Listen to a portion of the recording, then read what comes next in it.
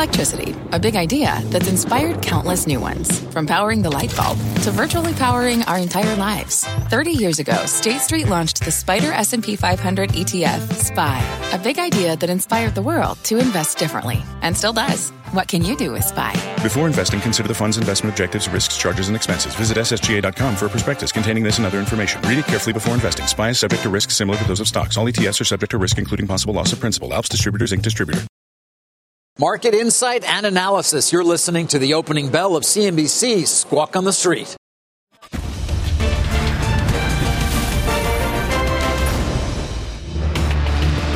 Good Tuesday morning. Welcome to Squawk on the Street. I'm Carl Quintanilla with David Faber and Mike Santoli.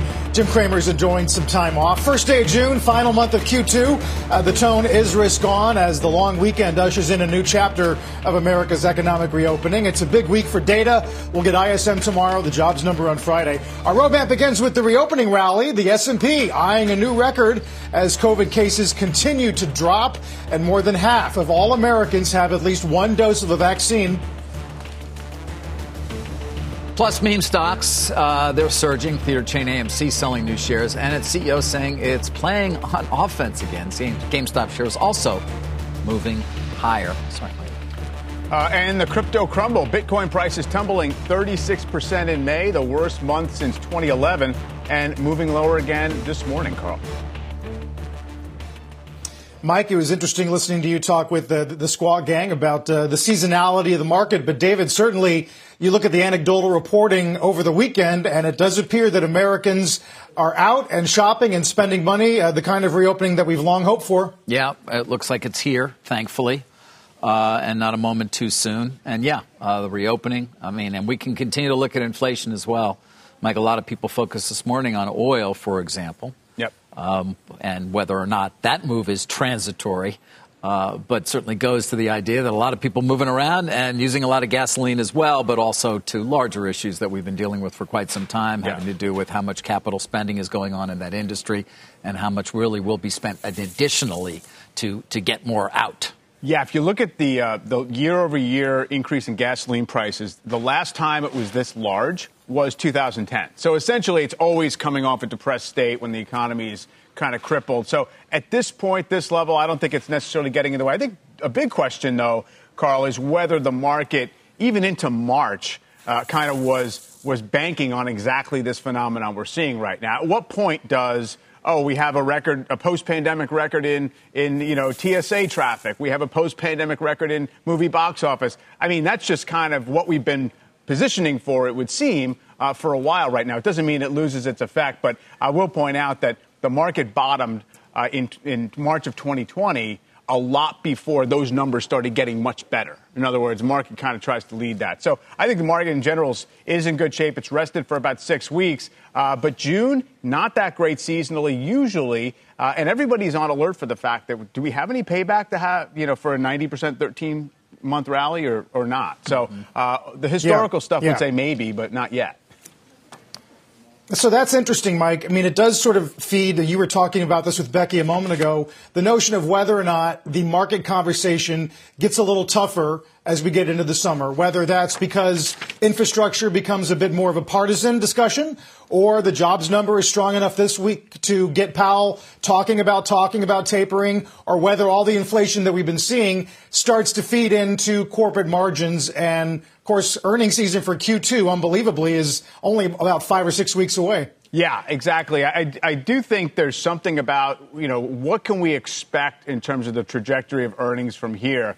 Been spoiled by a 50% year-over-year increase in the first quarter. The numbers have gone up massively for this year. And I think that the general sense out there is that they may continue to go higher, and therefore the market's less expensive than it appears. That's the thing that might get challenged in the next couple of quarters here, just because of, cost increases and things like that, and whether we've seen a little bit of, bottlenecks. But, yeah, all that stuff is now in the mix, Carl. I do think that it no longer feels like being excited about the real economy is an edge right now, because it seems like we're all using that as the premise for what's been going on for months here.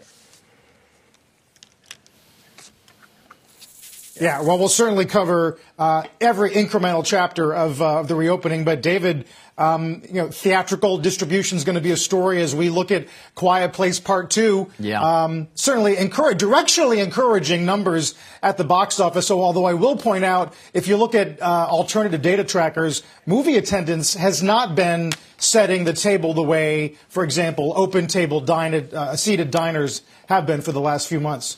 Yeah, well, interesting you mentioned that, of course, given AMC's move, Carl, and not unrelated, I know, as well. We'll see how many people come back to movie theaters over time, but let's not forget that prior to the pandemic, there were many who believed this was a model that was challenged to begin with, given what we all know are the trends that have been in place for years now. More and more availability amongst the streaming players for high-quality content. And, yes, there is a desire to see things and share things with people when you can. But AMC shares, they're up on this Mudrick Capital deal where they're buying 8.5 million shares at a price of $27.12 a share. That's going to bring another $230 million into AMC.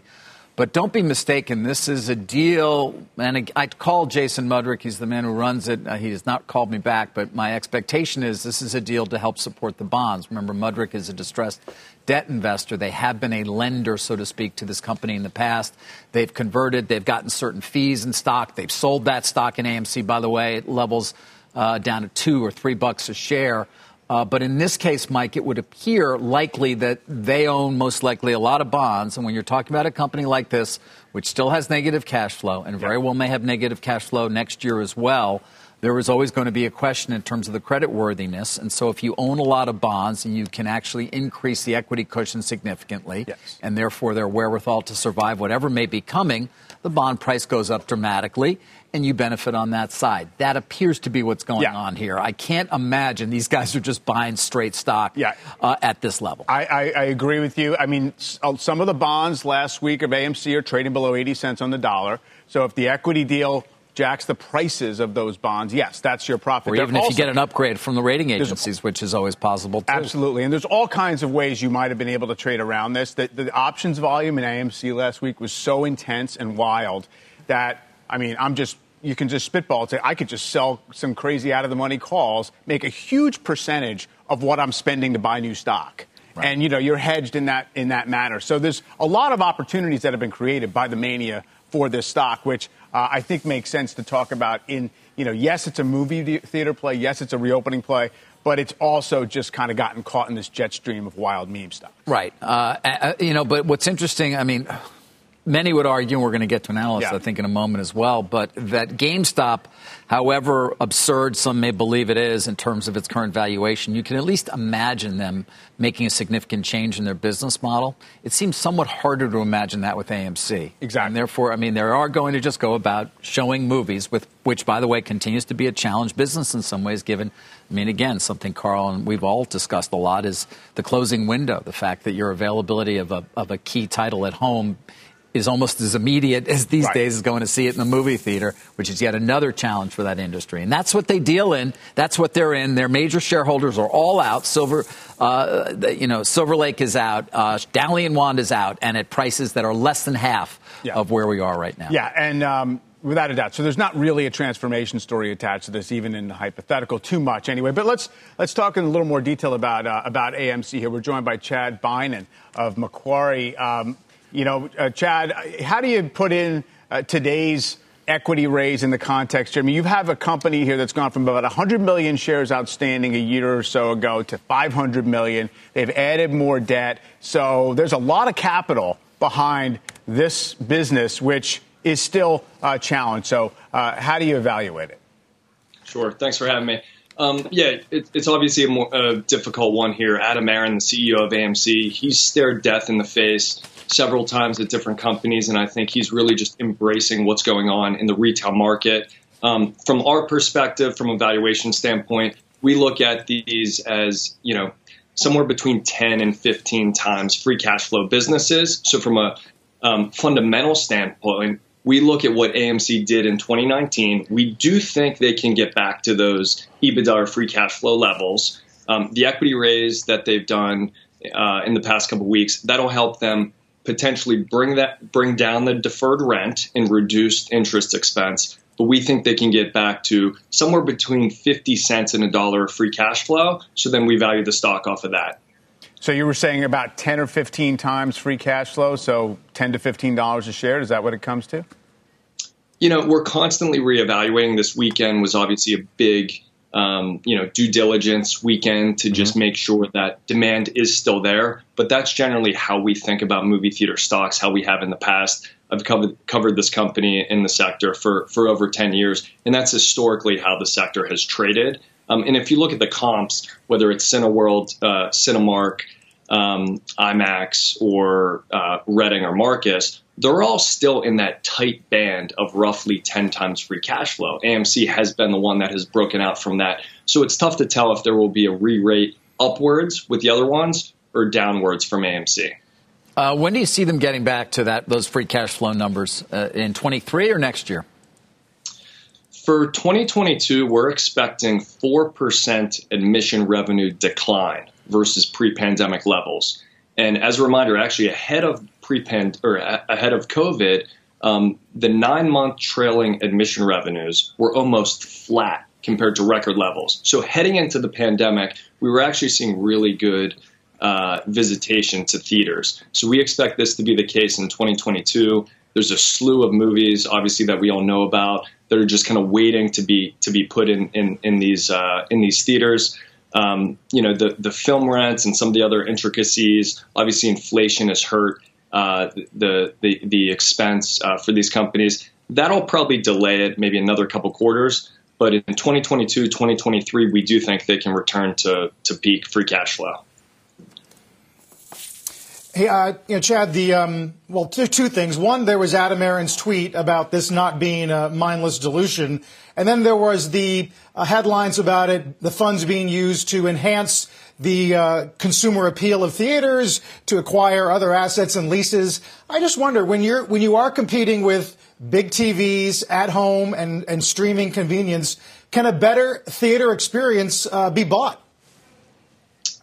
I think so. The proceeds, three items that Adam could address here. One, grow the business. There are some, bankrupt or near bankrupt theater companies that just didn't have this availability of capital. So he would potentially act on that. Secondly, they have $450 million of deferred leases with some of the big landlords in the theater industry. That's something he wants to address. And then thirdly, as you talked about, they still do have a lot of conventional debt. We'd like to see them, bring those levels down and look at the company on a lease-adjusted basis.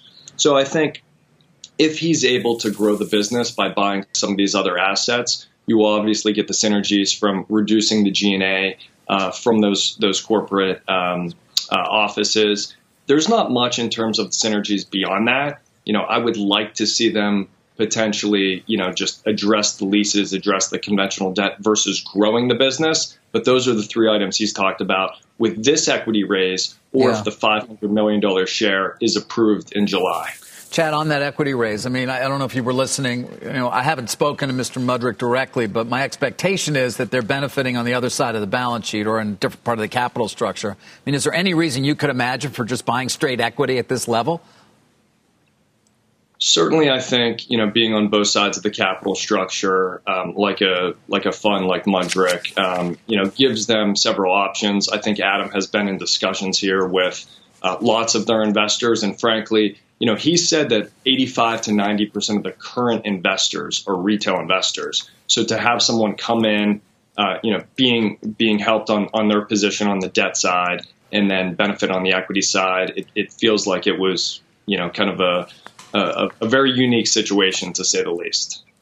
We also do have Alan Gould from Loop Capital joining us. Alan, thanks for calling in here. So you've been skeptical about there being much of any equity value remaining for AMC with a $1 price target for a while. Does anything change with the equity raise, with the plans potentially to roll up some other distressed theaters or anything with the box office this weekend?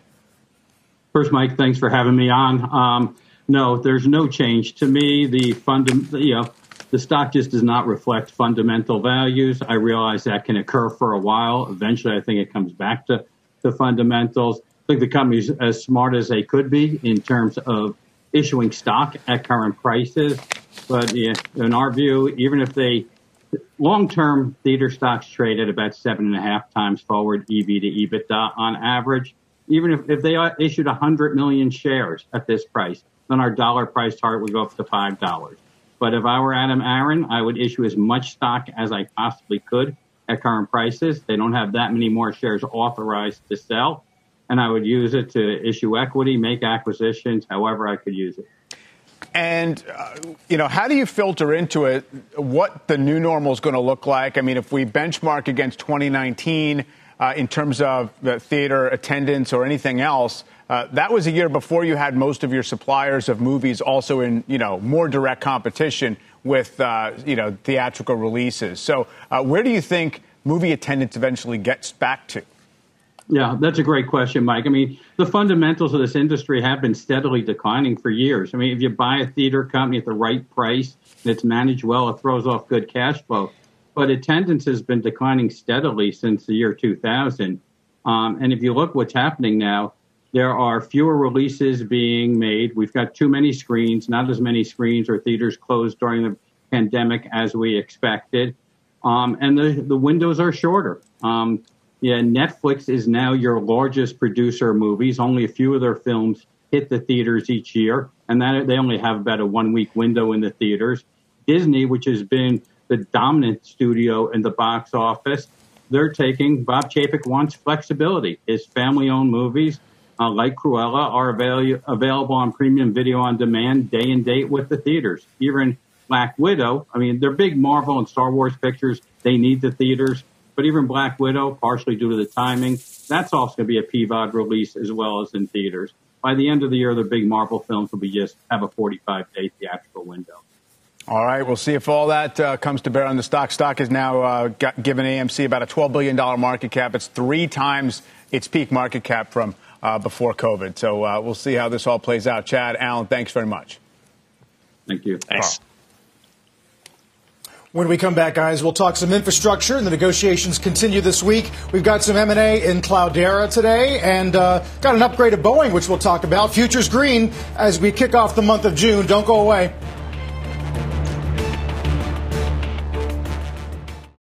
The spirit of performance defines Acura, and now it's electric. Introducing the all-electric ZDX, Acura's most powerful SUV yet. While what powers their cars may change, the energy that makes Acura never will.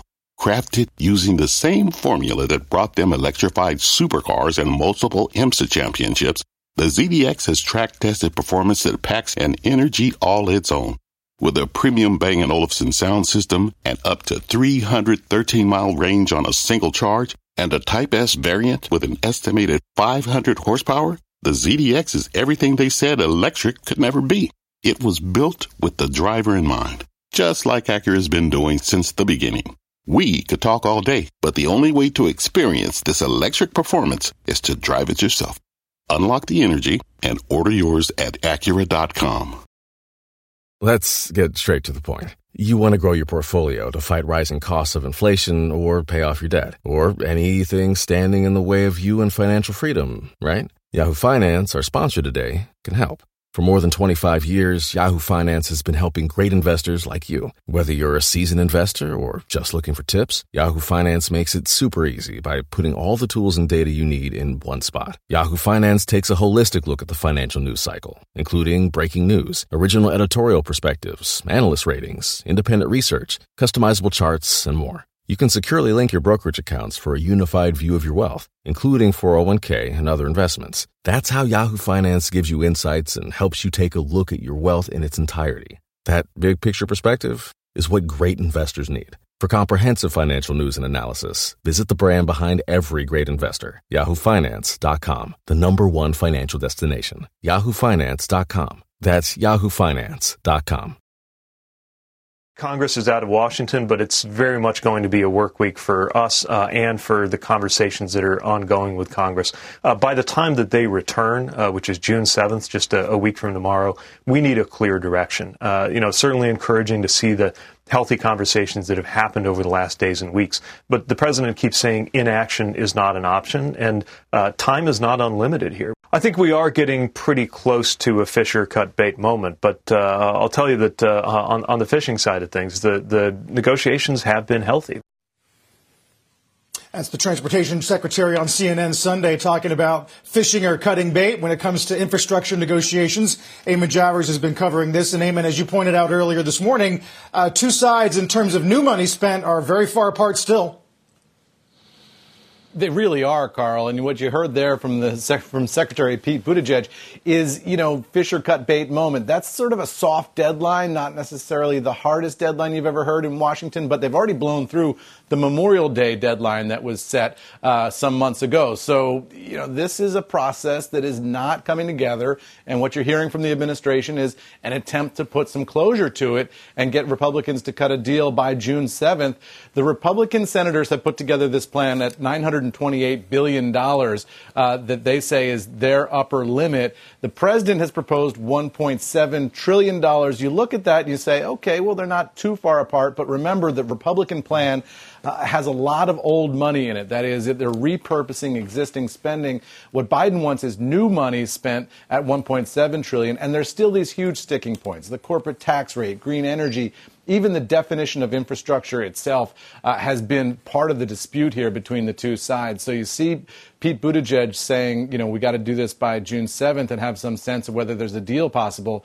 You get to the sense that maybe there's not a deal possible. And if that's the case, then the Biden administration will have to figure out a way to do this on Capitol Hill through the budget reconciliation process, and they might be able to do it with only Democratic votes. But that's a dicey situation, and the president has said he'd prefer a bipartisan negotiation. So that's why they're going through this exercise for the rest of this week. So we'll watch those meetings carefully to see if they can actually come together and do something in this very polarized Washington, D.C., guys.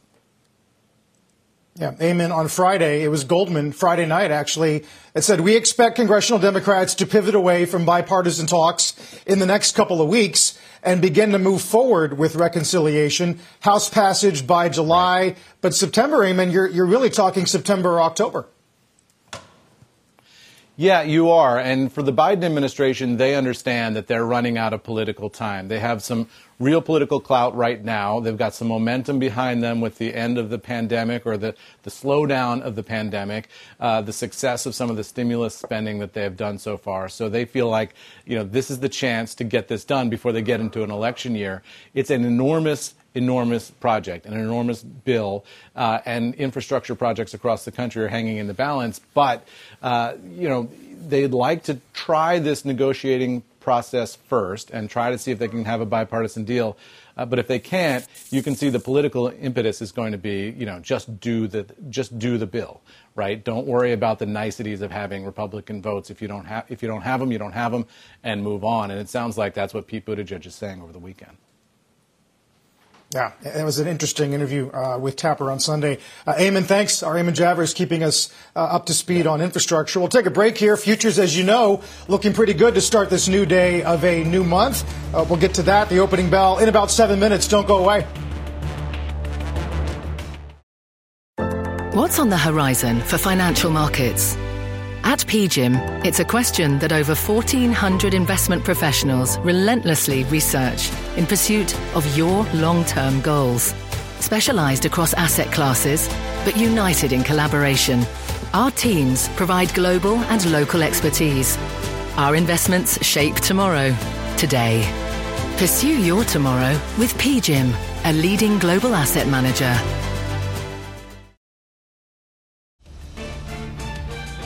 Welcome to the month of June. The S&P hasn't been down in June since 2015. On average, though, it is the fourth worst month of the year. Average returns of just less than 0.1%. There's a look at the U.S. futures, though. Things are encouraging on this first day. We're back in a minute. Live shot of the NASDAQ this morning. That's Anthony Noto. You might know him over the years as a frequent CNBC guest. As SoFi begins trading at the NASDAQ after completing a merger with Social Capital, raising $2.4 billion in the transaction. David, and a longtime member of the CNBC Disruptor 50. In fact, a six-time Disruptor 50 company, and the seventh to make its market debut via SPAC. That's interesting. The 7 of 50. Yeah, we've had quite a few of them. Raising about $2.4 billion is what they're going to actually have raised from the merger into the SPAC. Of course, it's one of Social Capital SPACs. IPOE, at least for now, is what that has been trading under. And as we know, Mike, many SPACs have been trading under $10 and or at $10. Yep. Don't know. I hadn't looked at where SoFi sort of ended 20-ish. It had done quite right? well. Yeah. This is a little bit of the exception of the rule in terms of being a big established fintech, Carl. Indeed, guys. There's the opening bell. First one of this holiday shortened week at the big board. It's France's Total Energies, formerly known as Total, and as we said at the NASDAQ, it is SoFi. We'll talk to Anthony Noto later on this morning on Tech Check at 11 a.m. Eastern time, guys. Mike, it's going to be hard to take your eye off of energy today, as Brent did hit its highest level since March. Yeah, for sure. And that's those are the stocks that out of the gate are leading the S&P 500 too. No big surprise right there. Big argument within the energy sector as to whether they still qualify as being kind of neglected, cheap, the whole thing. And they're getting another lift today. The reflation trade definitely had a break for a few weeks, or at least it's kind of flattened out. Copper came off the highs, all that stuff. But we did seem to get a restart. The overseas data has been better, despite the fact that you have a lot of news flow out of Asia about COVID restrictions being reapplied. European markets are breaking out, and it seems like the playbook, David, is in there for a little more of a global acceleration, right or wrong. Yeah, even though it's not as clear that things are accelerating in Europe, to your point, right? That's right. It's the markets trying to peek ahead to it. The yields have been going up, and just I think the idea that whole game plan of it's better when things are going to start to improve for markets than when they've already obviously improved. It's a way to play another reopening if you want to position toward Europe once we've already kind of capitalized, Carl, on the U.S. reopening to a large degree. Yeah.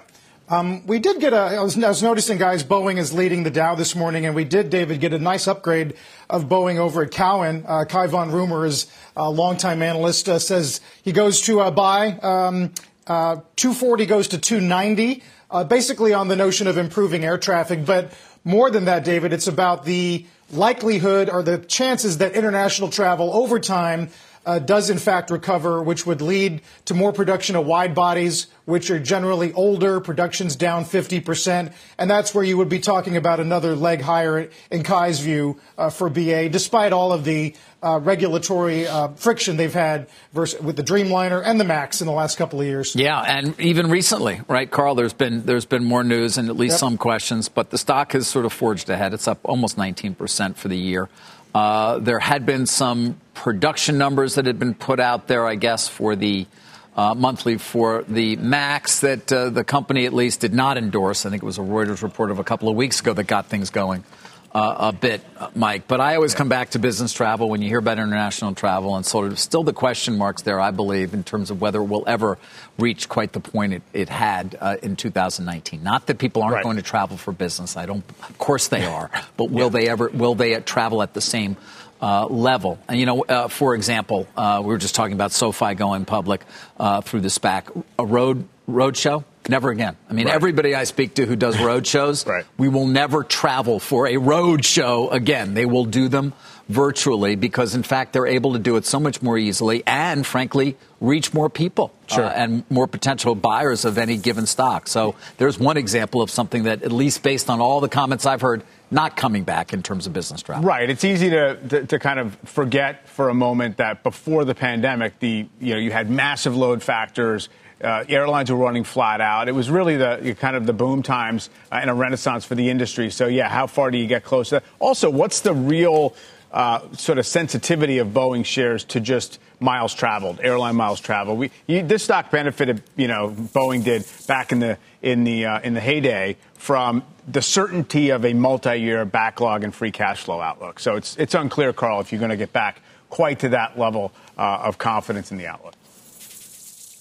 Right. Interesting opening action here, guys. The Dow is trading above the May 7 record close. We still need a little farther to go to get an intraday high. Same for the S&P, about 4 points, David, from an all-time S&P high, which would be another headline for us. We didn't do Cloudera yet. I wondered if you wanted to touch on that today. Sure, we can do that, and we'll come back to the broader market. I have a quick question for Mike as well. But, yeah, that deal that you just mentioned, Carl, let's call it $4.7 billion equity value. They do have some debt, so they're given a headline of $5.3 billion, but it's really about $4.7 billion. $16 a share in cash is what you're getting. That's about a 24% premium to the close of the stock a few days back. There is, as we often see in these private equity deals, of course, a 30-day go shop, and I guess I should have mentioned it's Clayton Dubilier and it's KKR, and it's all cash, of course, as you'd expect it to be. Given that. Mike, I don't have comparisons on multiples for you here, sort of to give you some sense. In a quick couple of calls this morning, doesn't appear to be a thought that there would be an overbid. So, but I don't have great insight on that either. No. That's about all I got. Right. And it's interesting how you have some of these, kind of high concept cloud, playing a big theme, the stocks that settle into kind of a range, which is what Cloudera did. And then private equity jumping on them because they seem to have this kind of reliable cash flow type nature. And, it's happened with other industries over the years. You get a certain level of maturity and somebody is no longer the absolute cutting edge of the next thing. And private equity finds a way in, whether it's data centers or anything like that. Mike, I did want to come back to you on something you and I have talked about a lot through the last few months. I mean, I was starting to get already some preliminary hedge fund numbers for the last month. They weren't great. Yeah. It was a tough month, again, because of the growth versus value trade.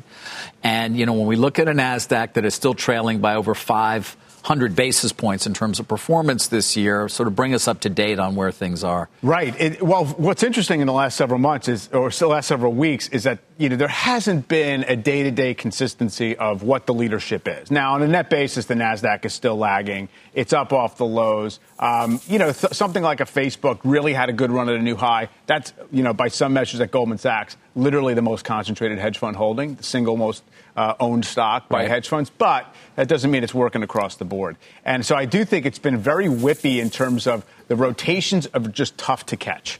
If it's just as easy to get them wrong as get them right from day to day. So going sideways in a range, the S&P up 12% year to date. It's going to be tough for hedge funds that have any short exposure at all to actually perform in that environment. So growth is not kind of down for the count yet. There's great rally in, the ARK ETF and those types of stocks off of a low. Now the question is, are we just reverting right back to cyclicals reopening, energy leading the way? And it's just tough to navigate on. And with that said, Carl, we don't have many stocks in the red, but Netflix, I would point out, which is already down 7% this year. Apple barely eking out a gain, but still down 6% so far for 2021. Yeah, you mentioned ARK, of course, a lot of reporting over the last couple of weeks about the interest of shorting various ARK instruments, Mike. And then there was a report today that Goldman has initiated a short of the long bond, I think targeting 255, which would put the 10-year, I think, according to Nat Alliance, somewhere in the 1.7 range. I noticed we're a bit higher today, but it was remarkable to see us drop below 1.6 last week.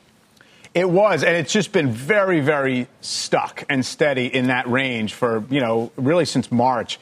What's fascinating is, and there's a lot of work on this today, too, is if you looked at what's working in the stock market, you wouldn't think that yields being down was a big driving factor, meaning it's still mostly, kind of industrials.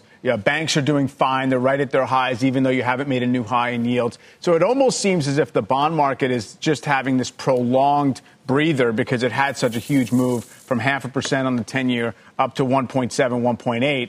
And it's just been kind of chewing through that for a while. And, yes, there's been all kinds of global flows and all the rest of it. But, yes, I do think if you looked at the chart, you'd say maybe now it's time because it sort of kept its uptrend for that sell-off in treasuries and the rise in yields maybe to resume for a little while. Not sure how much juice is in there. And obviously, we've got a Fed meeting in the middle of this month that's probably going to have a lot to say about, how people view bond buying, the yield curve, and all the rest of it, David. Yeah. Carl, where we started the discussion, of course, oil should point out Exxon and Chevron both up nicely. But don't want to forget last week, that dramatic, historic week, really, for ExxonMobil. And by the way, we should get a preliminary count on the proxy voting. And as I had reported late last week, it's certainly possible, if not more likely than not, that Engine 1 is going to get that third seat. So we may see a preliminary tally, I think, very soon. But it could be a couple of weeks before we get the official tally on that historic vote, Mike, that also may continue to sort of add, in a way seen as a positive, because how many companies are going, as they try to change their profile or they're open up to these kinds of questions/attacks from activist investors in terms of at least their carbon footprint, so to speak. Yeah. Will they spend even more on capital to get oil out of the ground? That certainly doesn't appear to be likely. Right. No, it doesn't seem at all. Puts them on the defensive on that score. Also, I think raises a little bit of a question in general for the ESG mandate, the ESG ethos, in the sense of, like, if everything's ESG, is anything ESG? And I think there's been some work out there suggesting that it's pretty tough to sort of figure out exactly what's getting done. But, of course, in a case like Exxon, there's actual long-term strategic decisions that could be made in the direction of... Without a doubt. That's much more black and white than some of the others. But, yeah, and as you know, Carl, many of these index funds use it as one of their chief ways to raise new capital, is this ESG patina that they sort of put on many of their funds at this point. Yeah. No, I mean, talk about turning a large ship. There was a headline this morning, guys, that the share of EVs of all new car sales in Norway last month, you want to guess? 60.4. 60% of new car sales in Norway in May were EVs. Now, whether or not that's going to remain an outlier globally remains to be seen. But that is sort of the very long aspirational view, Mike, of the ESG community. By the way, on a day where Elon Musk is talking about prices going up because of all these supply chain pressures. And Norway, a country made rich by oil. Exactly. I was just going to say North Sea oil. Yeah. They got the greatest Social Security system in the world. Those 5-6 million people are living, don't have to worry at all because of oil, and yet they're 60% of their. Oh, good for them. Proving it was just a transitional technology all along, fossil fuel. Yeah. How many years? About 100, a little over. Right. Yeah, not too bad. Carl. No, but we just showed that. We just showed that Musk tweet. And you couple that, Mike, with rising prices in the auto business, Bullard saying the labor market is tighter than it looks, the Journal piece over the weekend about manufacturers now blaming inflation on tariffs and asking the Biden White House to roll back the Trump tariffs on aluminum and steel. So all of this is of a piece. It is, without a doubt. I think by far the prevailing macro conversation is inflation. How fast does it move? Is it here to stay kind of thing? What does it mean for valuations? Right now, what's fascinating is the Fed officials seem pretty confident that all they have to do is kind of signal that they're aware of what's going on and to remind everybody that more inflation is part of their goal. It's not necessarily a side effect. And so that's what makes it interesting as we get closer into a tighter labor market and a more, kind of an economy that's more back to normal, whether they will stay with that. And I guess, again, the mid-June Fed meeting, Carl, is the reason that it's starting to gain some prominence as well. Yeah. And one more coda onto that part of the conversation, guys, whether or not this chip shortage stays with us for a matter of quarters or a matter of years is something that Intel's Pat Gelsinger commented on in the last couple of days. Take a listen to this. This transformation has created a cycle of explosive growth in semiconductors, but it has also placed tremendous strain on supply chains around the world. While the industry has taken steps to address near-term constraints, it could still take a couple of years for the ecosystem to address shortages of foundry capacity, substrates, and components. If the past year has taught us anything, it's that the entire supply chain needs to rise to the occasion to ensure no individual bottlenecks limit growth for the industry. Lack of supply constrains the growth we need to refuel the world economy.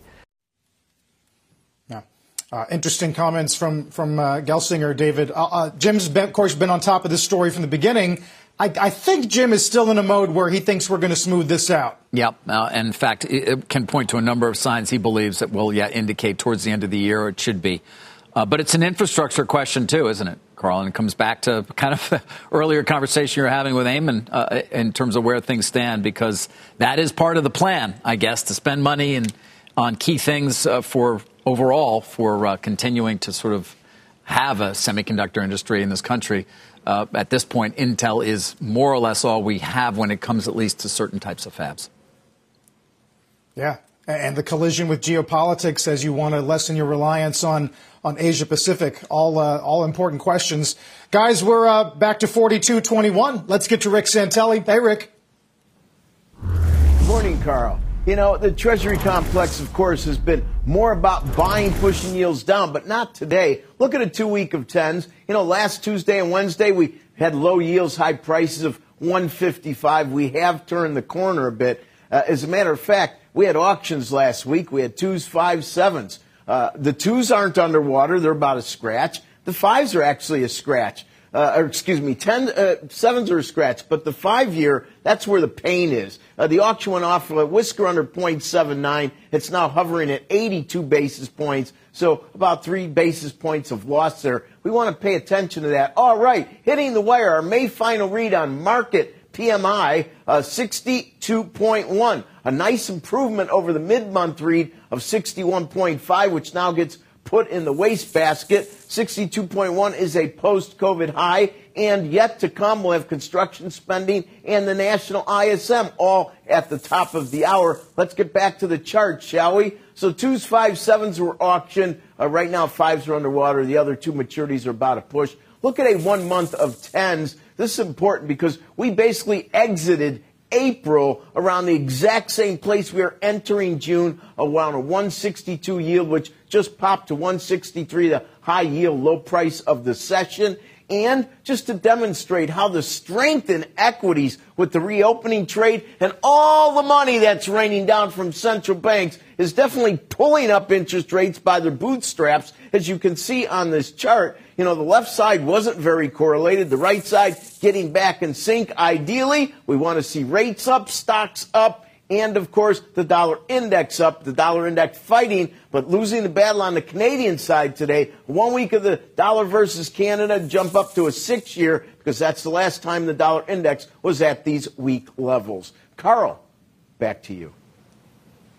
All right, Rick. Thank you very much, Rick Santelli. So we did get a big pop at the open. Dow was up 320 there for a moment, currently up about 150 or so. S&P on track for a 4th day higher, something it's not done since March. Squawk on the Street continues in a moment.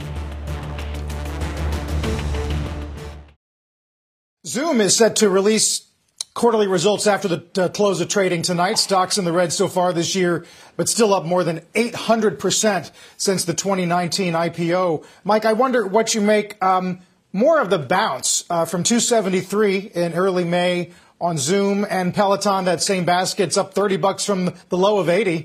Yeah, it's. I think it's sort of still kind of guilty until proven innocent. I think if you would sort of take a kind of a broad approach to where it looks like it bounced up to, it didn't necessarily prove that it's headed anywhere near back to those highs. Certainly, along with all the other hyper growth stocks, they had a 3-month bear market, and so I think once you do have a 3-month bear market, you're going to get the bounces, and then maybe it can gather some strength and traction over time and regain speed. But it didn't necessarily, I don't think, change the whole complexion here. I think you have an issue with their earnings growth of these types of companies not looking all that great relative to just the average company out there, because we're going to have such a strong snapback. So over time, growing into the valuation most likely, but probably still a little bit of a short leash. Yeah, for sure. And the debate will continue as to whether or to what degree they are incorporated structurally in our daily, certainly office life. We'll take a break here. As we said, we had a nice pop on this first day of the month at the open, but the Dow gains have been cut roughly in half. We're back in a minute. President Biden floating the idea of retroactive capital gains taxes. Robert Frank joins us now. He's got some of those potentially painful details. Robert. Good morning, David. President Biden's budget calls for the largest capital gains tax increase in history to take effect more than a month ago. His budget released Friday calls for the retroactive tax hike that's raising the rate from 23.8% to 43.4% to start as of April 28th of this year. So if this passes, and that is a big if, and if you sold stocks or a company or a property after April 28th of this year, you could owe back taxes. It also means that all that tax planning that investors had hoped to do this year to avoid the tax may already be too late. Treasury also giving its first ever revenue projections for that increase, as well as the elimination of the step up in basis, saying those two combined would generate about $320 billion in revenue over the next decade. Some CEOs, investors, tax groups already opposing the idea of a retroactive tax. Goldman Sachs CEO David Solomon saying it would create extra anxiety and extra uncertainty. But there have been retroactive income tax increases in the past. Never, though, have we had a retroactive capital gains tax. Treasury saying this was all needed to prevent investors from avoiding the tax by selling assets before it takes effect. And guys, now, as we mentioned, all the plans for people that they may have had to sell assets before it could take effect next year, basically too late if it passes. Right, but what it does is it may not quicken your pace in terms of doing it, Robert, because you think, well, it won't really matter, which will have the same impact even if it isn't retroactive. Well, exactly right. And that's why it's so hard to predict capital gains tax revenue, because you're trying to model human behavior. And there are those who say when you get rid of step up and increase the capital gains tax, that will actually encourage selling because there's no longer an incentive to hold it until death. And there are others that saying, look, all of this together is just going to freeze assets for years until we get a change in tax policy. So we just don't know. Right. Well, we don't know a lot. And, of course, as you point out, there are many who believe this is not going to actually happen. Robert, appreciate your continued coverage. Thank you. Thanks, Dave. You've been listening to the opening hour of CNBC's Squawk on the Street. This podcast is supported by FedEx. Dear small and medium businesses, no one wants happy customers more than you do. So you need a business partner just like you. Like FedEx, who understands your passion for serving your customers because they have the same commitment towards you. That's why FedEx offers you picture proof of delivery, packageless and paperless returns, as well as weekend home delivery to 98% of the U.S. on Saturday and 50% on Sunday. See the FedEx service guide for delivery information. What's more, FedEx Ground is faster to more locations than UPS Ground. Trust FedEx for timely deliveries. See what FedEx can do for your business. Absolutely, positively FedEx.